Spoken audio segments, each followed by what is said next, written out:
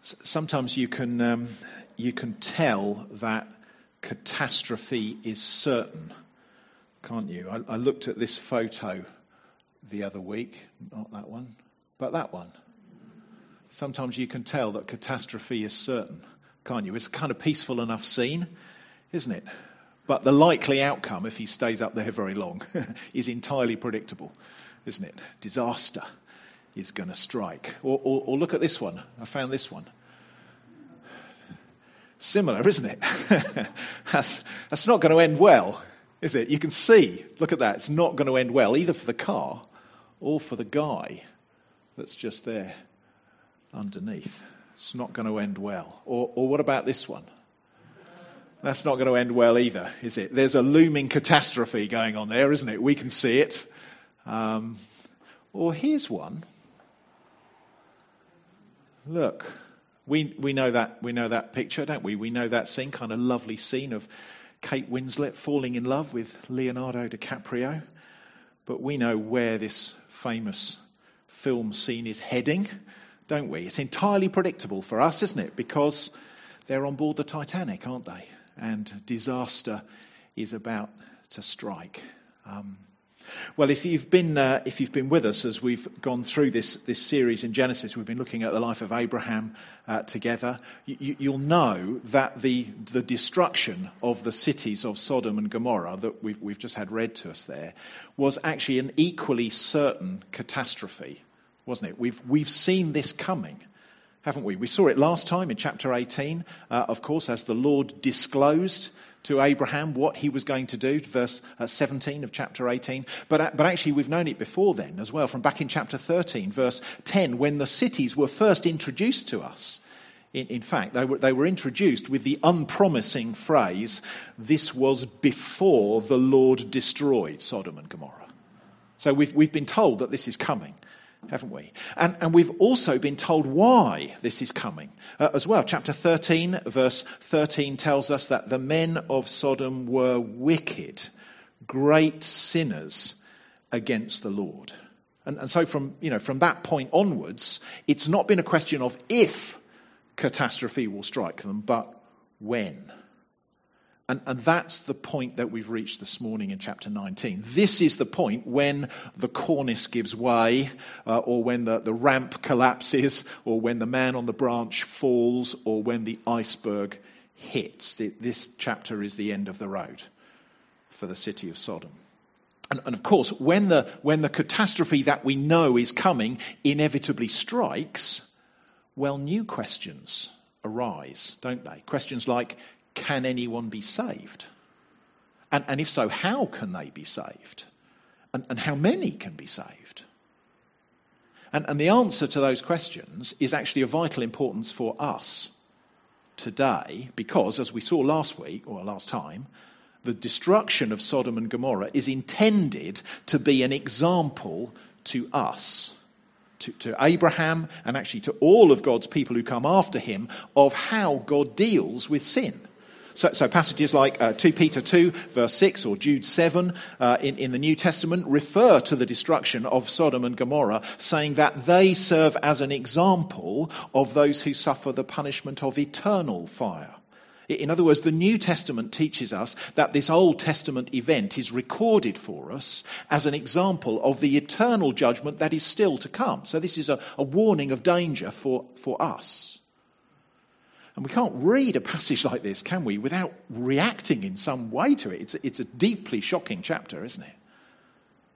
But the question, I think, is how will we react to it? We could, of course, ignore it. We could just not think about it at all. Or we could, of course, reject it. We could just dismiss it as a joke, like Lot's son-in-laws do in verse 14. Or we might think it best to investigate it and let it raise questions in our minds to consider. But whatever we decide to do with it, it ought to be clear enough that it's here in the Bible as a warning to us. And I'd urge us to take that warning very seriously indeed. So let's start having a look at it. And we're going to do that in verses 1 to 11, where we see the exposure of sin. So we saw in chapter 18, God has visited Abraham in the form of these three visitors, one of whom is referred to as the Lord, as Yahweh. And the other two we see here are referred to as angels or messengers. And the purpose of their visit to Abraham in chapter 18 was to reassure Abraham and Sarah that his promise to build a nation and bring blessing to the world through them was still on track, and that by this time next year they would have a son. But the visit was also for God to disclose to Abraham what he was intending to do with the cities of Sodom and Gomorrah. So if you quickly glance at chapter 18, you'll see verse 20, you'll see that God has heard of the grave sin of those cities. It's come to him as an outcry, and he is going to go down and see whether things really are as bad as he's heard. Verse 21 of chapter 18. And so the two men that are with him, the two messengers or angels, are sent to Sodom to go and have a look. Verse 22. And while the angels are heading for Sodom, we saw Abraham pleading with God not to punish the righteous with the wicked. Do you remember that? Even if there's only 10 righteous people in the whole city. Lord, don't punish the righteous with the wicked. And so now we're picking up the story, chapter 19, verse 1, as these two angelic messengers arrive in Sodom in the evening. And the question is, are there 10 righteous people in the city? What will the angels find as they go there? Well, have a look at verse 1. The two angels came to Sodom in the evening, and Lot was sitting in the gate of Sodom. When Lot saw them, he rose to meet them and bowed himself with his face to the earth and said, "My lords, please turn aside to your servant's house and spend the night and wash your feet. Then you may rise up early and go on your way." They said, "No, we'll spend the night in the town square." So as the angels arrive in the city, Lot is to be found sitting at the city gate. Now that's an important detail, because the city gate was where men of importance in the city would gather. Which seems to mean that the Lot, who we read about back in chapter 13, verse 13, was living close to Sodom, and then in chapter 14, verse 12, was dwelling in Sodom, has apparently now integrated himself fully into the life of the city. He's in a place of prominence in the city. But you'll notice he's still very kind to the visitors, isn't he? He offers them hospitality, just like Abraham had done in verse 2.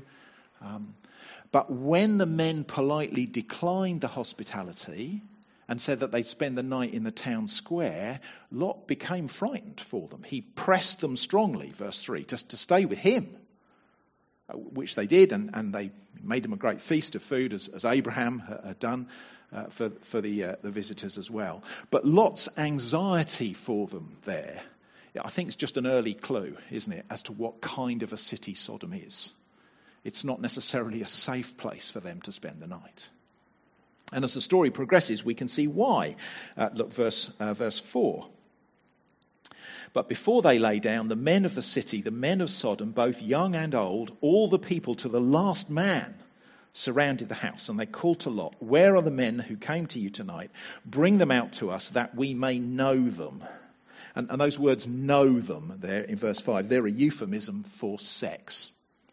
Okay, bring them out so that we can have sex with them, is what they're saying. And notice who is doing this. It's not just a kind of, a street gang from the rough part of the city or something. It's all the men of the city to the last man, from the youngest of them to the oldest. And they are screaming for Lot to bring out his guests, effectively so that they can gang rape them. That's what this is about. That's a massively depraved scene, isn't it?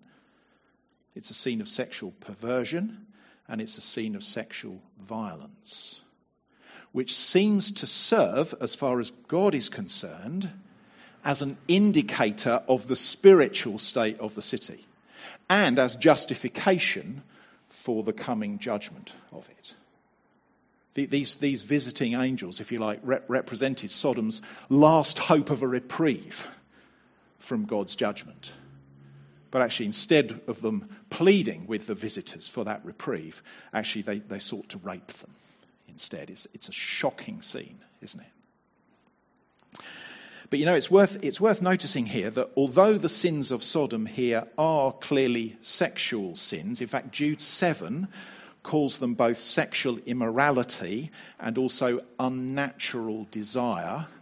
So I'm afraid we can't simply say that the sexual violence component here and not also the homosexual component is what God is judging. I'm afraid it's both. But friends, the sin of Sodom is not merely sexual. Here's how the prophet Ezekiel describes Sodom. He says this in Ezekiel 16, 49 and 50. Now this was the sin of your sister Sodom. She and her daughters were arrogant, overfed and unconcerned. They did not help the poor and needy. They were haughty and did detestable things before me. In other words, friends, there's a whole load of different sins mentioned there, isn't there? Including arrogance and a lack of concern for the poor, as well as the detestable things, which is probably a reference to the sexual sin there.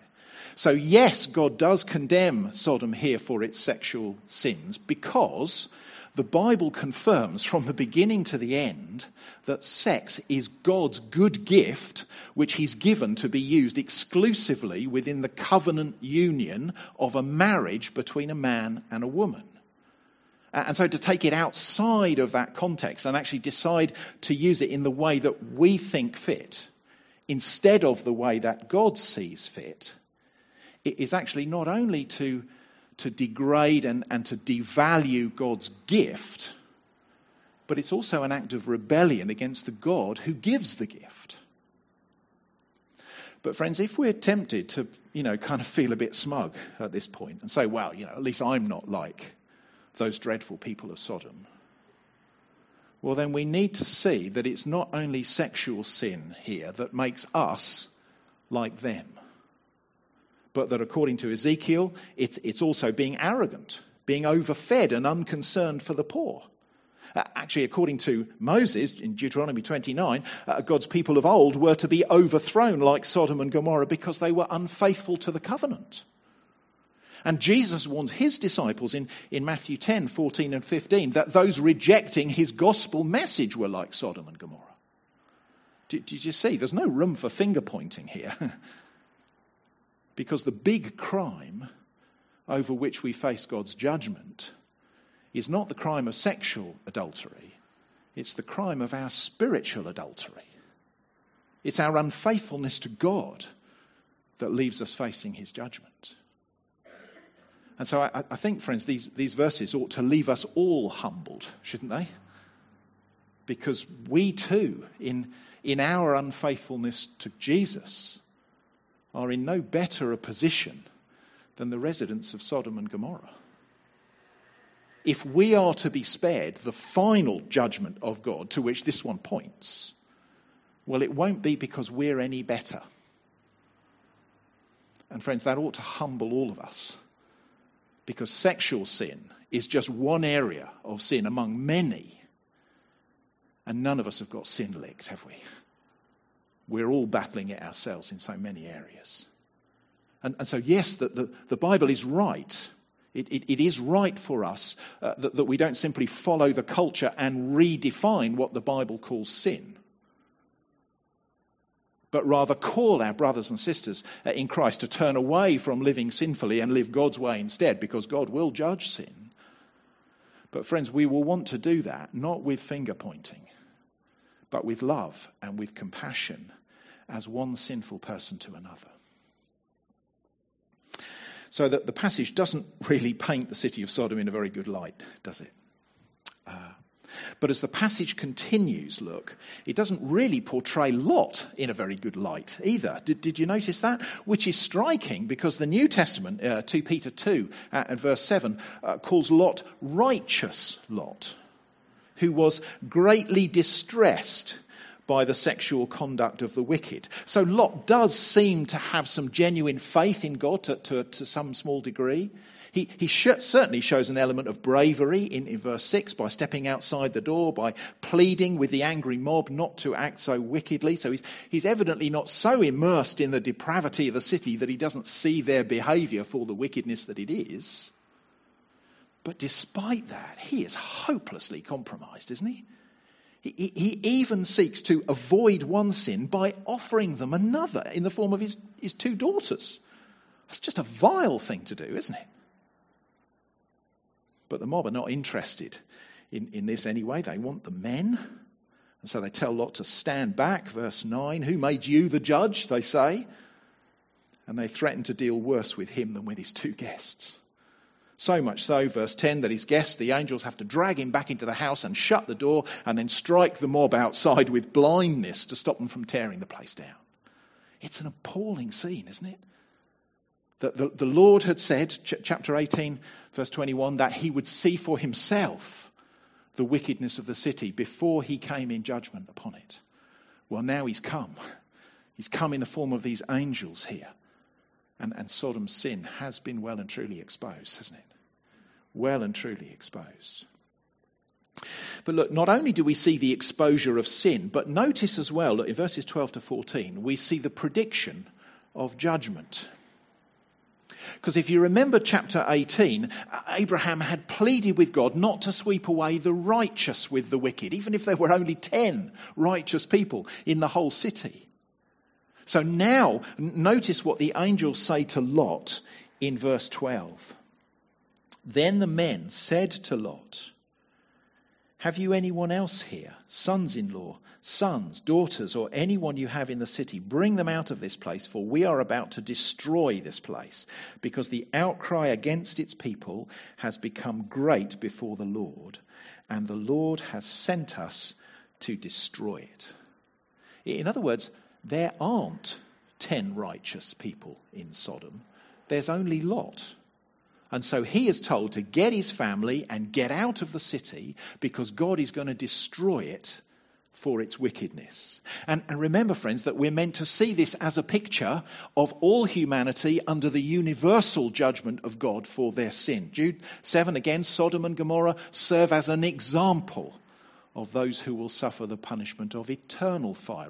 Or 2 Peter 2:6, he condemned them to extinction, making them an example of what is going to happen to the ungodly. So the message that we're supposed to get here is that God judges sin. It's a certainty. He will do it. He must do it as a just and a holy God. Abraham asked back in chapter 18, will not the judge of all the earth do what is right? Well, yes, he will, and that is exactly what he's doing here. He's judging sin as he must do as a righteous God. Now, Lot understands this well enough, and so he tries to round up his family. Get out of this place, he says, verse 14, because the Lord's about to destroy it. But his sons thought he was joking, verse 14. And you know, friends, that could easily be our response this morning, couldn't it?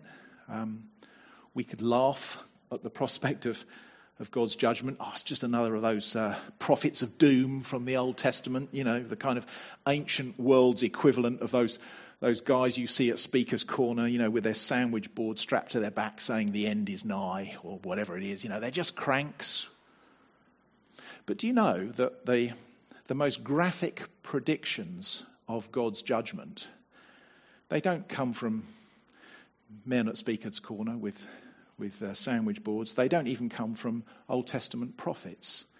They come from Jesus himself, the most loving man who ever lived, the one who said, love your enemies, the one who said, pray for those who persecute you, the one who went to the cross with your sin and mine on his shoulders, is also the one who warned in Matthew 13, just as the weeds are gathered and burned with fire, so it will be at the end of the age.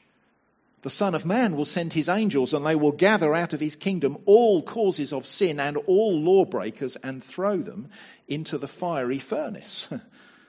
He's the one who cautioned in Luke 17, just as it was in the days of Lot. They were eating and drinking, buying and selling, planting and building. But on the day when Lot went out of Sodom, fire and sulfur rained from heaven and destroyed them all. So will it be, Jesus says, on the day when the Son of Man is revealed. And I don't know about you, friends, but those verses in Luke remind me of that scene in Titanic. Not that scene in Titanic, but the one that comes just after it. Do you remember?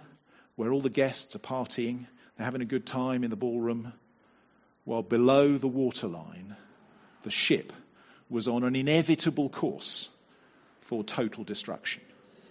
You see the point? Even as they're dancing and drinking and having a great time, the fate of the ship is already sealed, even though no one at that stage is taking it seriously.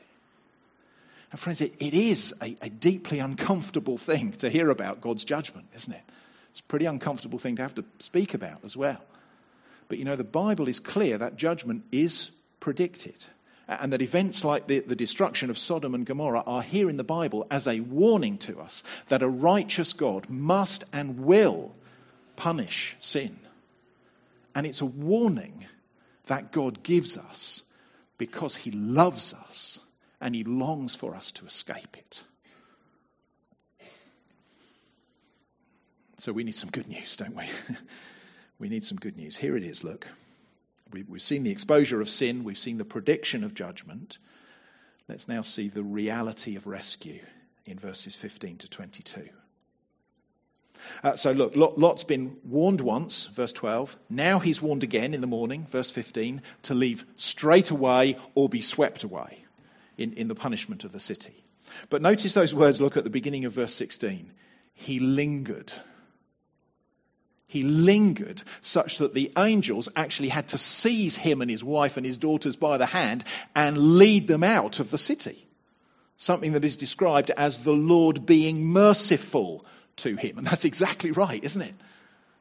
We've seen how Lot has moved from living close to Sodom in chapter 13 to living in Sodom in chapter 14 to now having a place of prominence in Sodom in chapter 19. Despite being called a righteous man, someone who trusted God, he's been shown to be a horribly compromised man. A man so compromised that he's not only prepared to give his own daughters over to be abused, which is just an unthinkable thing, but also reluctant to leave behind the life he's become caught up in the city, such that he and his family have to be almost forced out in order for God to rescue them. And notice that he's not only slow to leave, but he's quick to haggle as well. Did you notice that whiny speech of his in verses 18 to 20? And Lot said to them, "Oh no, my lords, behold, your servant has found favour in your sight, and you've shown me great kindness in saving my life, but I can't escape to the hills, lest the disaster overtake me and I die. Behold, this city is near enough to flee to, and it's a little one. Let me escape there. Is it not a little one? And my life will be saved." Did you see? He's trying to strike a deal, isn't he? Like a compromise. It's like, okay, Lord, you can boot me out of Sodom so that I can escape your judgment, but just so long as I only have to go as far as this little Sodom down the road. That's incredible, isn't it? Not even the imminent warning of judgment is enough to convince him to turn his back on his compromised life. He just wants to exchange the big Sodom for a little one up the road. Instead, he's slow to leave behind his life of compromise, and he's quick to renegotiate in order to hang on to as much of it as he can. And friends, this should make it abundantly clear to us that if anyone makes it out of Sodom alive, it's going to be purely, as verse 16 puts it, because God actually grabs hold of people and leads them to freedom in his mercy. And that's what we see here, isn't it? We see that rescue is God's doing. Lot might have been a righteous man in the sense that he, like Abraham, believed in God and God credited it to him as righteousness. But that doesn't mean he wasn't still a horribly compromised man. And friends, do you know, that is such great news for you and me, isn't it? Because I don't know about you, but I find it amazingly easy to be just like Lot. To be compromised. To be slow to deal with the sin in my life and quick to try and hang on to certain bits of it that I've just become attached to.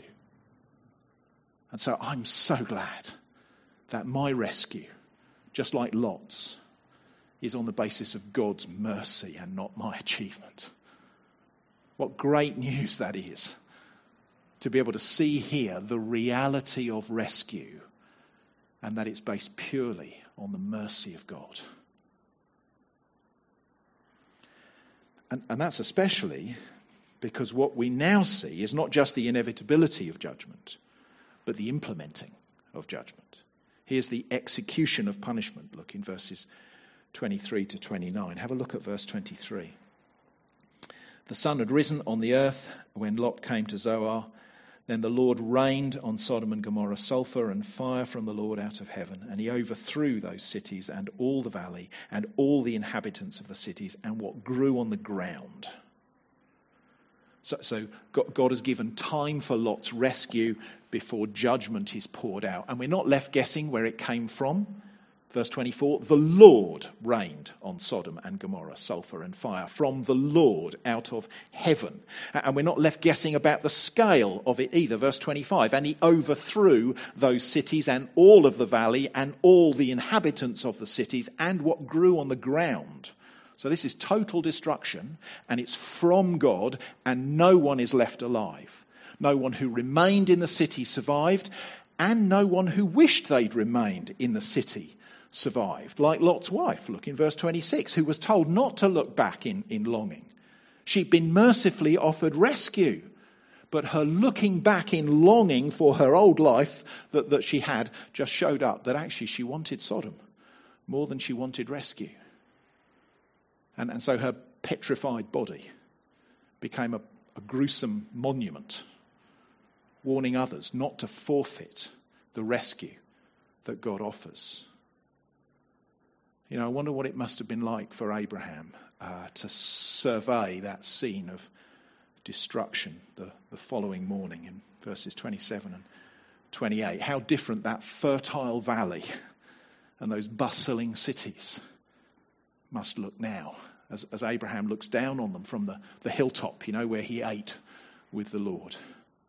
It's just a scene of utter devastation, isn't it?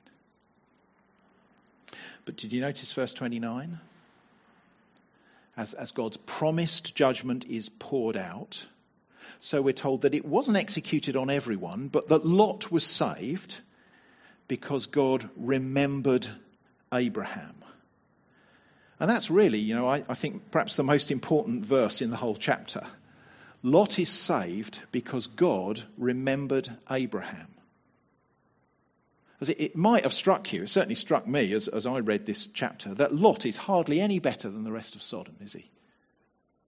He's been so morally compromised from his life there that he was prepared to give his daughters away to satisfy an empty crowd, an angry crowd, and that when rescue was offered, he didn't really want it and needed to be taken by the hand and led out of danger. So why was he saved?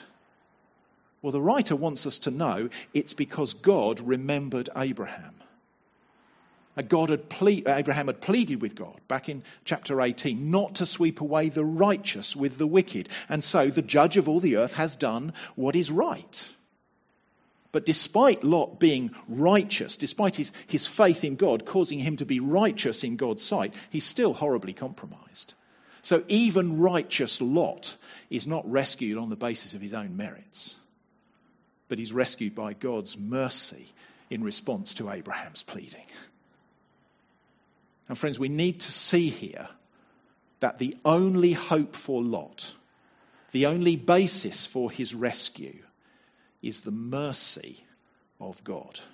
If Lot is going to escape God's judgment, God needs to act in mercy. If it was just left to Lot to somehow rescue himself, well, so caught up in sin is he that he wouldn't even want to leave it behind. And friends, that's not just the case for sinners then, but it's the case for sinners now as well, isn't it? As we've seen, this story is given to us as a picture of a final judgment that's still to come. And so we need to see from these verses not just the warning that is there, but the solution as well. That sinful people facing the judgment of a righteous God need mercy. And that mercy, of course, that's seen here, if you like, in embryonic form, well, that is fleshed out in all its glorious detail as the unfolding plan of God finds its fulfillment at the cross of Christ. Because it's here at the cross where we see God's righteous anger at sin placed not on us, but on Jesus in our place. So that by trusting in him, we can be forgiven for our sin. We can be declared righteous and so spared the righteous judgment of God. Not because we are good, because we're as compromised and conflicted as Lot was, but simply because Christ's death in our place means that our sin has been paid for by him, such that we can be shown mercy and not justice. Friends, as we see in stark terms here, the righteous judgment of a just God is just a glorious thing, isn't it? But see too here the reality of rescue through the mercy of God. You know, there's a postscript, isn't there, to this sad episode in verses 30 to 38. Did Lot's experience of judgment and rescue mean that he was now living a righteous life? Hardly seems so, actually, does it? You can take Lot and his daughters out of Sodom, but it seems to be a lot harder to take Sodom out of them. After God's judgment on Sodom, they flee to the hills in fear rather than live in Zoar, which I guess is probably a mini version of Sodom, so maybe they fear that God will judge that city too. But with Lot and his daughters living in a cave in the hills by themselves, the daughters' biological clocks are ticking. They want children. That's understandable enough, isn't it? But look at the depraved steps that they take in order to achieve what they want. Verse 32, "Come," they say, "let's make our father drink wine, and we'll lie with him that we may preserve offspring from our father." Do you see? So consumed were they with their desire for children that they would go to any lengths to get what they wanted. That was more important to them than obeying God. And of course, the lengths they went to achieve that are shocking to us, aren't they?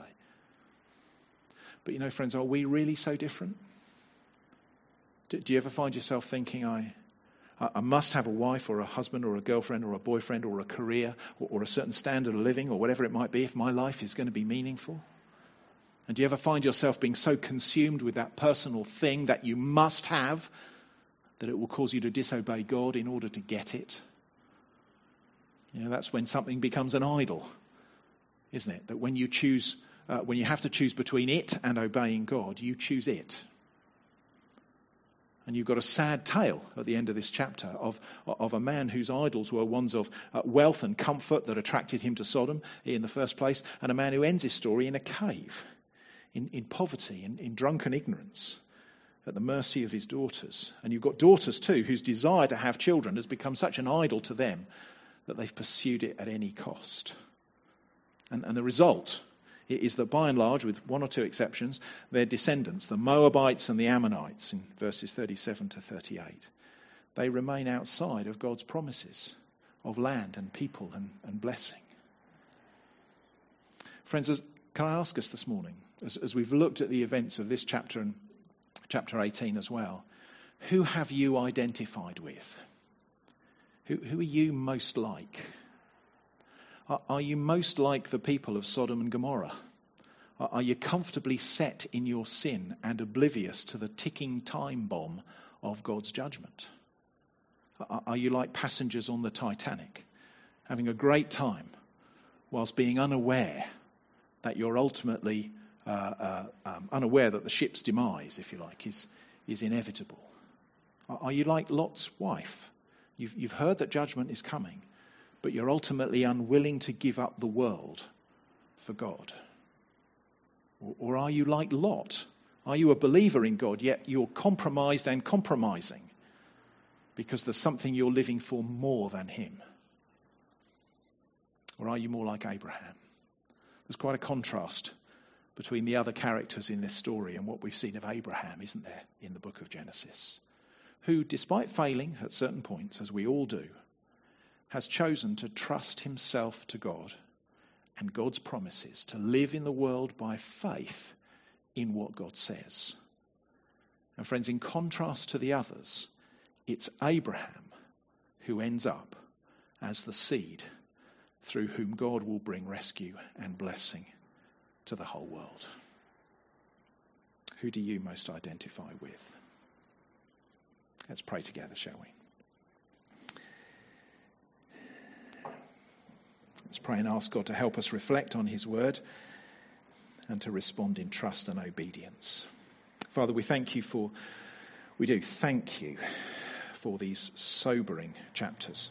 Chapters that you give to us that our sin may be exposed, that the inevitability of your judgment would be clearly seen, but then that the reality of rescue would be clearly presented so that we may throw ourselves on your mercy alone to save us. Father, would you please help us to do that this morning, to turn away from being comfortable in our sin or from being unwilling to give up the world or from being compromised in our living for you. Please turn us from that. And please help us instead to simply trust ourselves to the promises of your word as they are fulfilled in the person and work of the Lord Jesus. We pray these things in his powerful and precious name. Amen.